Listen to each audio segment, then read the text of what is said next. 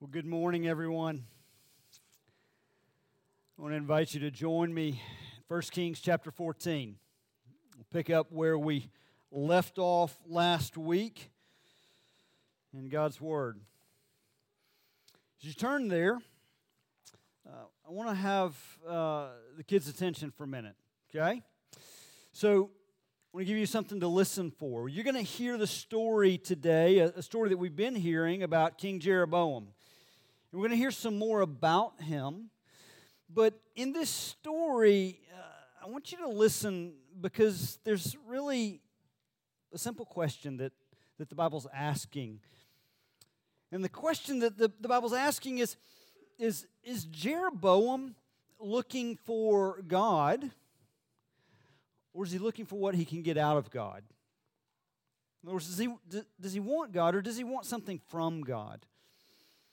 As you listen for that, I want you to think about how might Jeroboam answer that question? But here's the other thing. How might you answer that question? When you're with your parents at lunch, y'all can talk about that, okay? Now, as we look to God's Word, as we prepare to look to God's Word, let me pray for us. Would you bow your heads with me? Father, we thank you for your Word. It's a hard word we come to today, but it's a word that you have for us.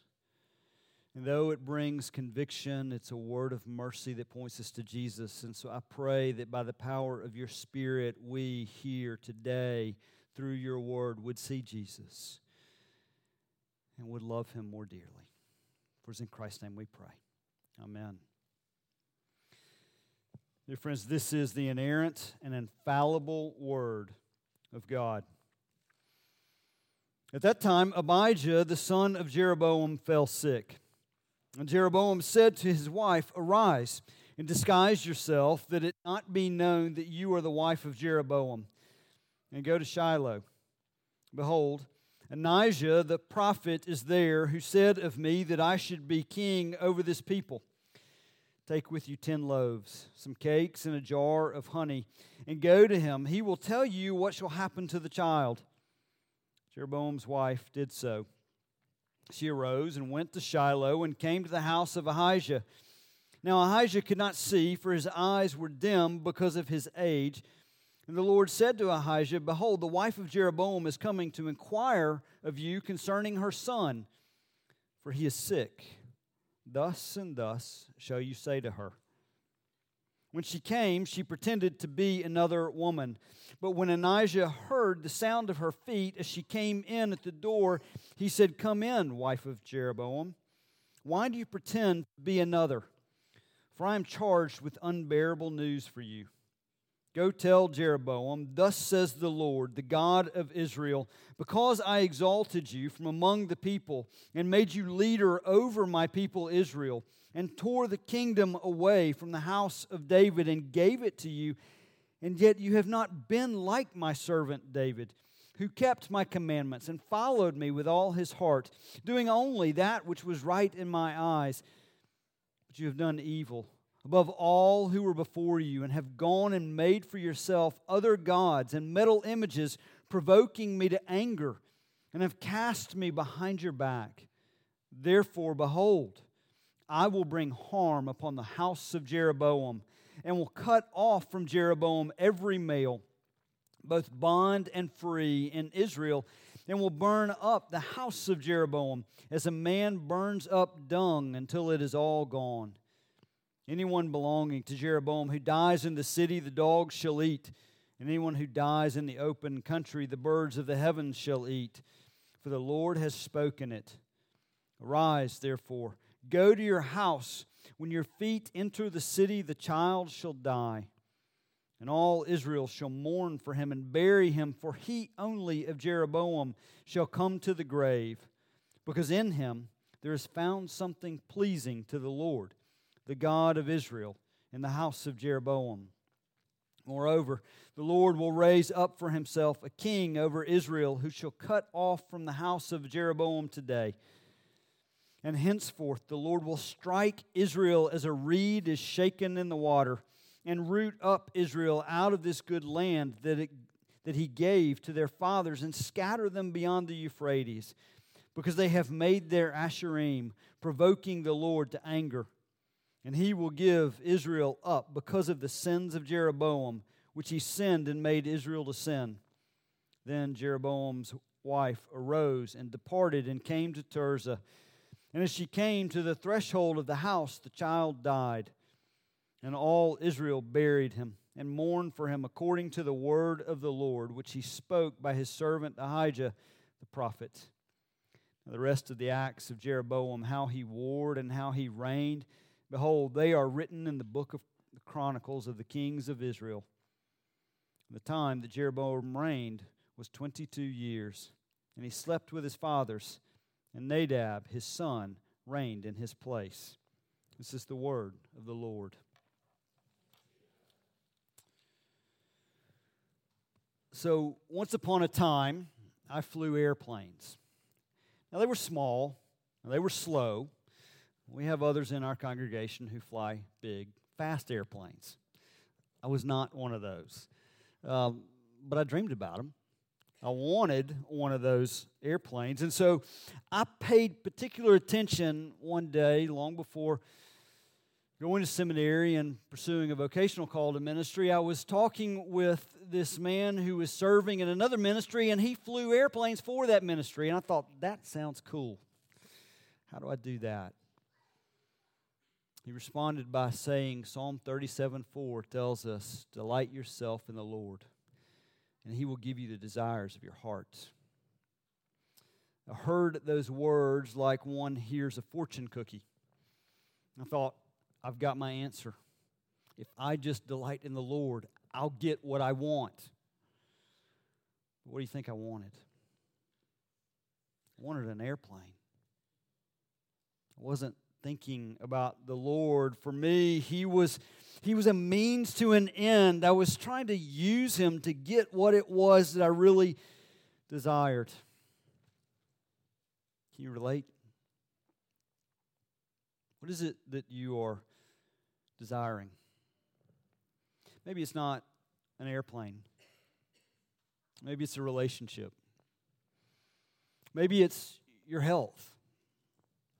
Maybe it's the health of a loved one. All of those are good things, but they're not ultimate. And when we make those good things ultimate things, we lose sight of the true prize. And the true prize is the Lord Himself. This passage, it reads pretty hard.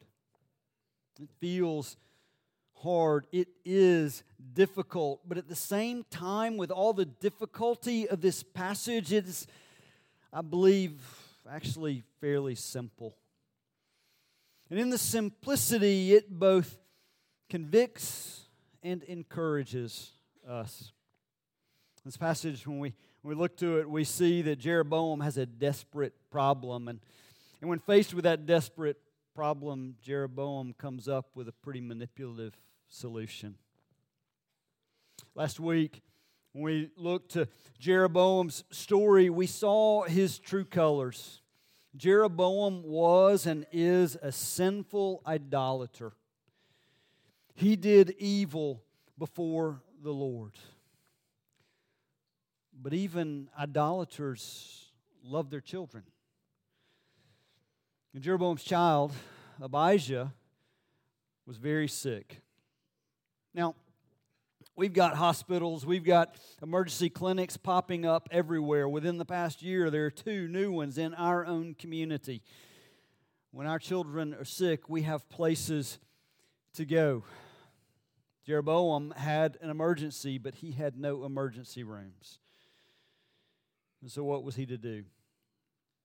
And with that question, we need to pause for just a minute. We need to pause and remember the saga that we have been hearing about in Jeroboam's life as we've made our way through 1 Kings. That saga has been Jeroboam pursuing after sin and the Lord sending His prophets to speak the word of truth over Jeroboam in a call to bring him to repentance. It's what we saw and heard last week. And if you remember last week, I said that the word of conviction is always also a word of mercy, because when the Lord speaks His word to us, He speaks it drawing us back to Himself. Now, in this text, we have another opportunity for Jeroboam to repent and to return. To repent of his sins and to return to the Lord, but instead he chose to disguise and to deceive. It's clear in this text that Jeroboam, he didn't want God. He wanted to manipulate the system. Regardless, though, of those actions, regardless of his attempt at manipulation, on some level, his actions indicate that he had an awareness of God. Does it seem strange to you? A sinful idolater who's worshiping other gods would actually seek to hear from the Lord? He's proven that he doesn't believe as we would describe belief. He's certainly not walking with the Lord, and yet he wants to hear from the Lord. It reminds me of the saying, there are no atheists in a foxhole. When the shooting starts, when the emergencies come, we will seek help from wherever we think it might come. The whole story of Jeroboam shows his misguided view of God. Now first, he sent his wife to Ahijah, the prophet, saying, he's the one who said of me that I would be king of the northern kingdom of Israel. But Ahijah, he's just a messenger. A good one, but a vessel. It wasn't Ahijah who declared that Jeroboam would be king. It was the Lord Himself. Jeroboam was looking for something, but he goes looking to the messenger. And yet he feared he wouldn't get what he wanted if that messenger knew who it was that was really asking, and so he disguised his wife. In disguising his wife, he's making a theological statement of his own convictions. He denies the omniscience of God. He denies that this God that he's seeking to hear from is actually smart enough to figure out that it's his wife in disguise. How strong a God is that? It's the God that Jeroboam has concocted. What is he really looking to hear? What is he looking for?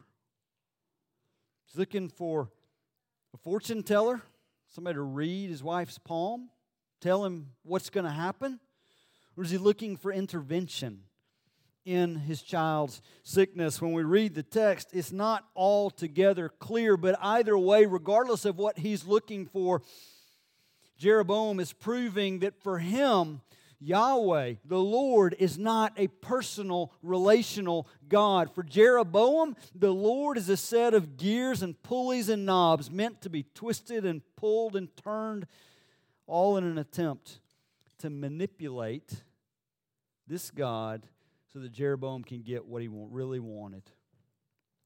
One writer says Jeroboam wants the help of the Word in the emergencies of life, but not the rule of the Word over the course of his life. Again, can you relate?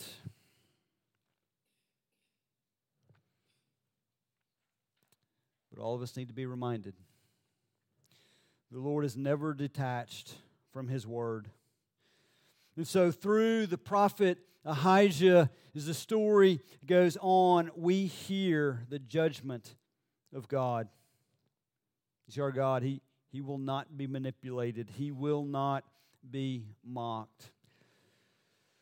We see that. We see the judgment in this text. And sometimes we read texts like this, texts of judgment, and in our minds we focus on the Old Testament God of wrath.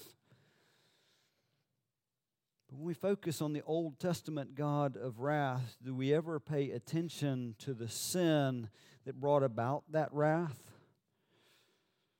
Make no mistake, whether we are in the Old Testament or in the New, sin is always a serious matter. Again, last week in 1 Kings 13, we read the seriousness of Jeroboam's sin and his refusal to repent and to return. There in chapter 13, verse 33, we heard this. After this thing, Jeroboam did not turn from his evil way. The Lord kept calling him back. The Lord kept mercifully calling him back, and he refused. Understand, Jeroboam was not an innocent bystander. Neither was his wife, and neither were most of his children. His sin, their sin was great, and we must never minimize the seriousness of our sin before a holy God. Now, in the court of law these days, before the judgment is pronounced, before the sentencing is given, the indictment is read, the charge. Make sure that we're all clear. What is the issue at hand? The same is true here in the text. Ahijah is the messenger of God, and he presents the charge before Jeroboam. We see it in verses 7 through 9.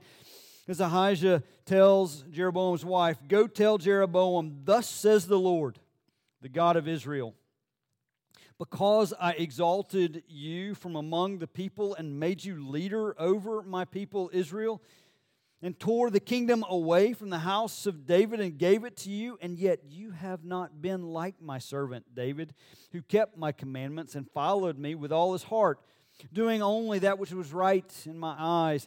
But you have done evil above all who were before you, and have gone and made for yourself other gods and metal images, provoking me to anger, and have cast me behind your back." What Ahijah is saying, what the Lord is saying through Ahijah, is that this sin of Jeroboam's is ultimately a sin against grace.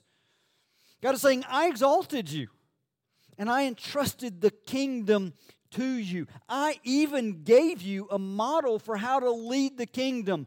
King David, you forsook it all. You received grace, and yet you despised it. And not only that, in this indictment, we see very clearly that this is a relational sin. That sin is always relational. The sin of idolatry, the sin of Jeroboam, the sin that the northern kingdom of Israel would continue to embrace. It was the sin of idolatry, and idolatry is spiritual adultery. Understand what grace is. Grace then and grace now. The Lord our God, He enters into a covenant with His people. That covenant is a marriage-like covenant that demands exclusive devotion of both action and of heart. But by his idolatry, Jeroboam is showing that he despises that exclusive relationship. And on top of all of that, here in the text, he's showing that he thinks he can actually control the Lord. That's the indictment that's before Jeroboam. It's the indictment that is before us. And so in verses 10 through 16, Ahijah speaks the word of the Lord, pronouncing a threefold judgment. First, his son, Abijah, will die. I want you to understand something. This is not a judgment on the son. We'll talk more about that in a minute, but this pronouncement is not a judgment on the son. It is instead a rejection of Jeroboam's attempts at manipulation. That's first. Second, Jeroboam's dynasty will be overthrown. His family will die a dishonorable death. And we'll see that come to fruition in the very next chapter, in chapter 15, verses 28 through 29. It'll all take place. Third, the northern kingdom, Jeroboam's kingdom, will be stricken and scattered. It's verses 15 and 16. The kingdom will be taken away, and ultimately it will be wiped out because of Jeroboam's sin and because the people follow Jeroboam in his sin. That's the danger of a leader's sin, when the people actually follow that sin. Now again, we hear all of that, and in our hearing is our focus on the mean old God of the wrath? Or is it on the evil of sin? The evil of sin that is ultimately a rejection of our relational God of grace. We are creative in the ways that we minimize sin. Sometimes we think of it as just a case of naughty little fun. We think of it that way when we laugh about certain cities that we nickname Sin City. And the cities go on to make that nickname a part of their public marketing campaign, inviting us to come and participate. But how about when someone betrays our relational trust? How about when someone else makes a mockery of our relational commitment to them? In those times, we recognize sin for what it is: rejection. And when we try to use God not for a relationship with Him, but for what we think we can get out of Him, ultimately we are rejecting Him as a person. And that rejection is sin. And it is serious. And it brings consequences. And we see those consequences in this text. But as clearly as we see those consequences, we also need to see something else very clearly. That not only is our God a God of judgment, but He is also a God of hope. Maybe you're asking, where's the hope in this passage? It all just seems so dark. What about Abijah? Why did the child have to die? There are no two ways about it. This passage is difficult. None of us want the child to die. It doesn't seem fair. But let's also understand this. The text is real.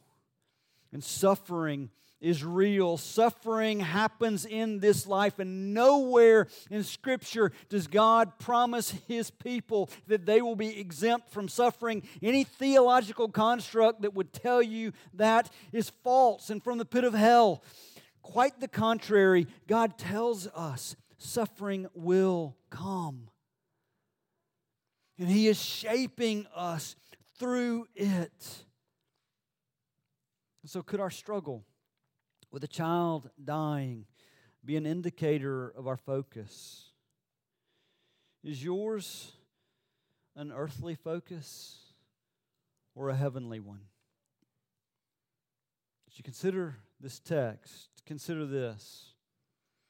Could the child's death be a mercy for the child? It appears that Abijah is the one in this story who has hope. Verse 13. And all Israel shall mourn for him and bury him, for he only of Jeroboam shall come to the grave, because in him there is found something pleasing to the Lord, the God of Israel. What does that mean? Something pleasing within the child. What could be pleasing within the child, and where is the hope in that?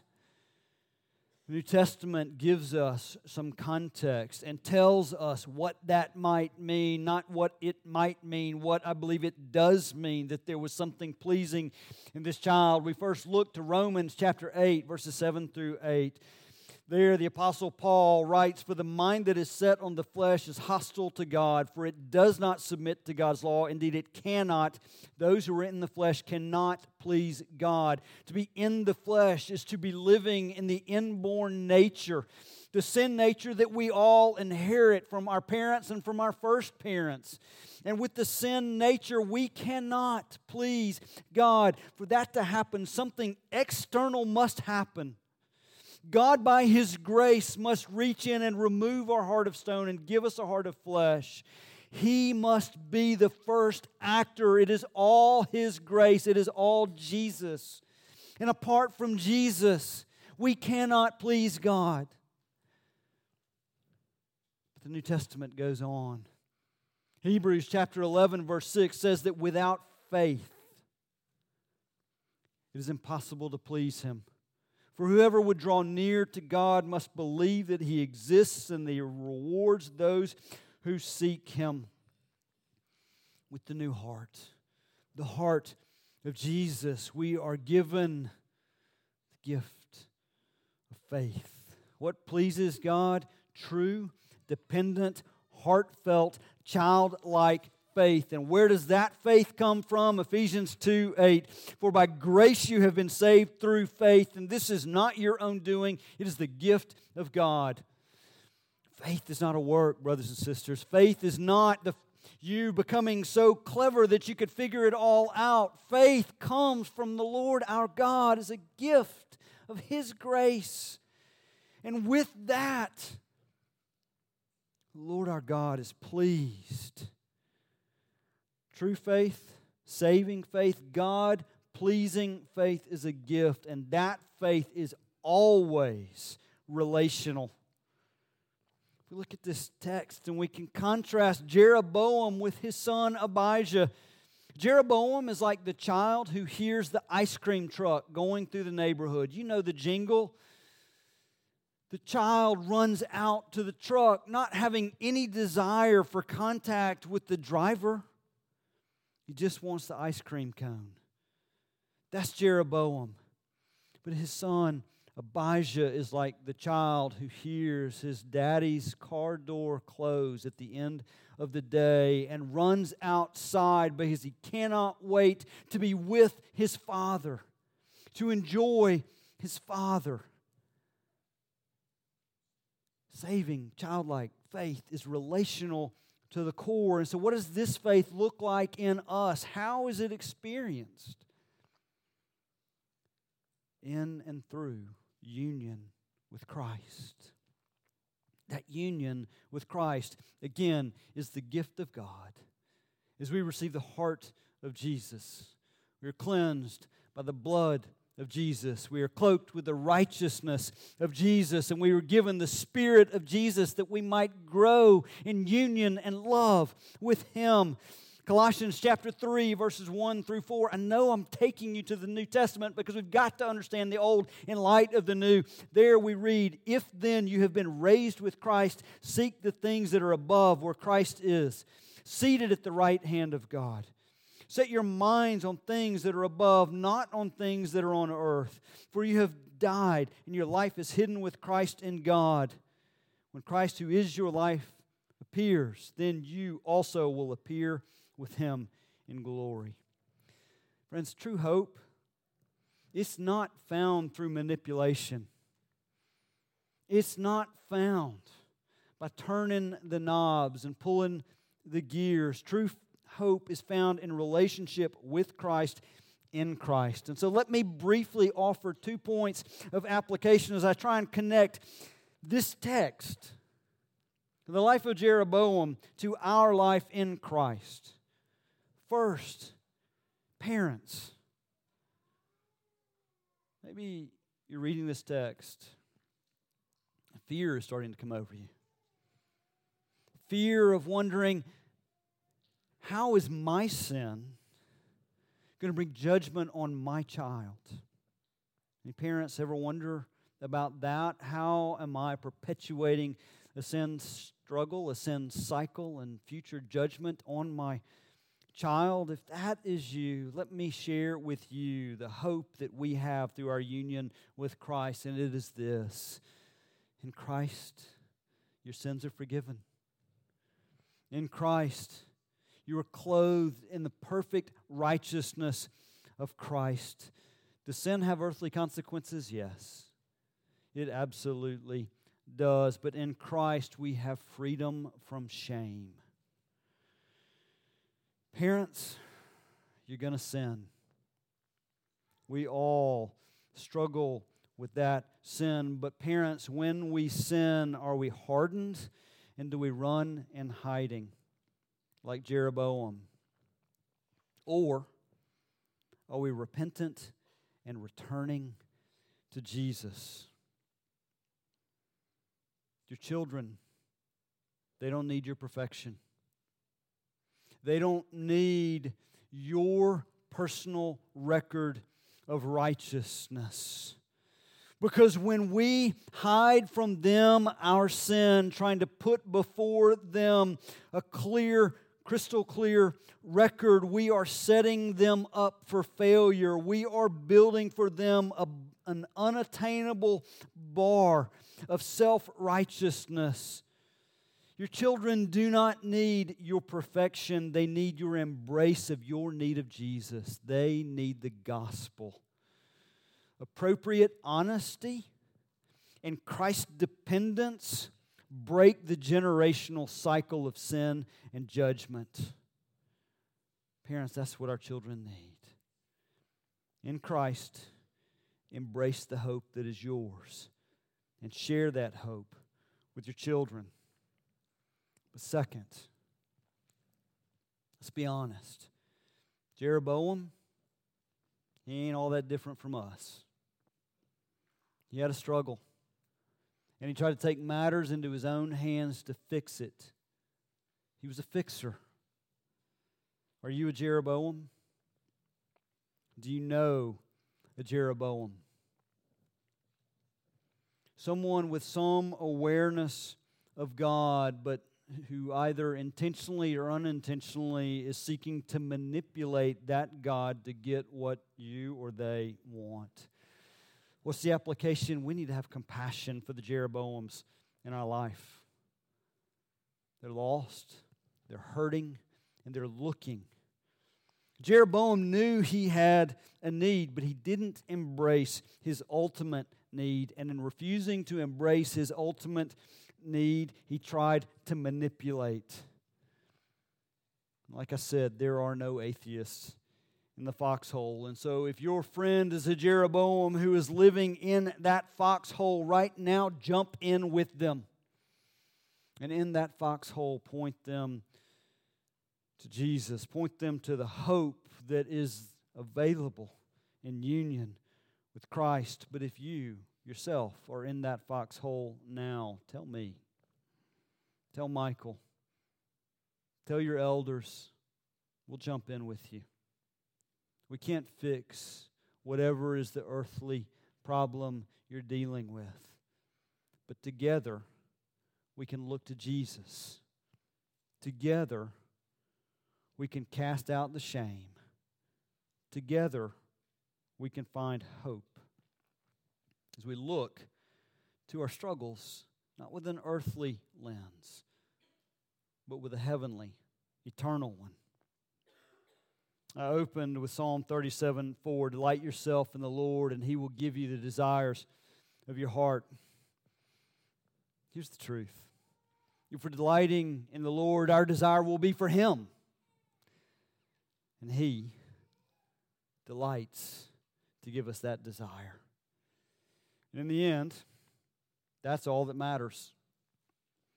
The end of this passage uniquely points to what matters in the end. Verses 19 and 20 form a refrain that is going to begin to sound very familiar as we make our way through 1st and 2nd Kings. That refrain begins to form a summary of the reign of the king. It is, in a sense, his obituary. I want you to notice what is not included in this obituary for Jeroboam. His acts, how he warred, how he reigned. Those things, they're recorded elsewhere because they aren't the main concern here. The main concern here in the Word of God is not how he warred, but how he worshiped. And his obituary is found lacking. What will be on your obituary? What is the storyline that you are writing? What will matter then? It won't be the airplanes you flew or whatever else it was from an earthly perspective that you desired. And that day, those things won't matter. What matters is whether or not Christ has been your life. And so is Christ your life? When Christ, who is your life, appears, then you also will appear with Him in glory. And so, brothers and sisters, let us all delight ourselves in the Lord, trusting that He will give us the desires of our heart. Would you bow with me? Oh, Lord God, as we have heard this day, you are beautiful. Forgive us for merely looking to you for your usefulness. We praise you, and we ask that you would imprint this word deep on our hearts, that in it we might see and cling to Jesus. Do this, we pray. In Christ's name, amen.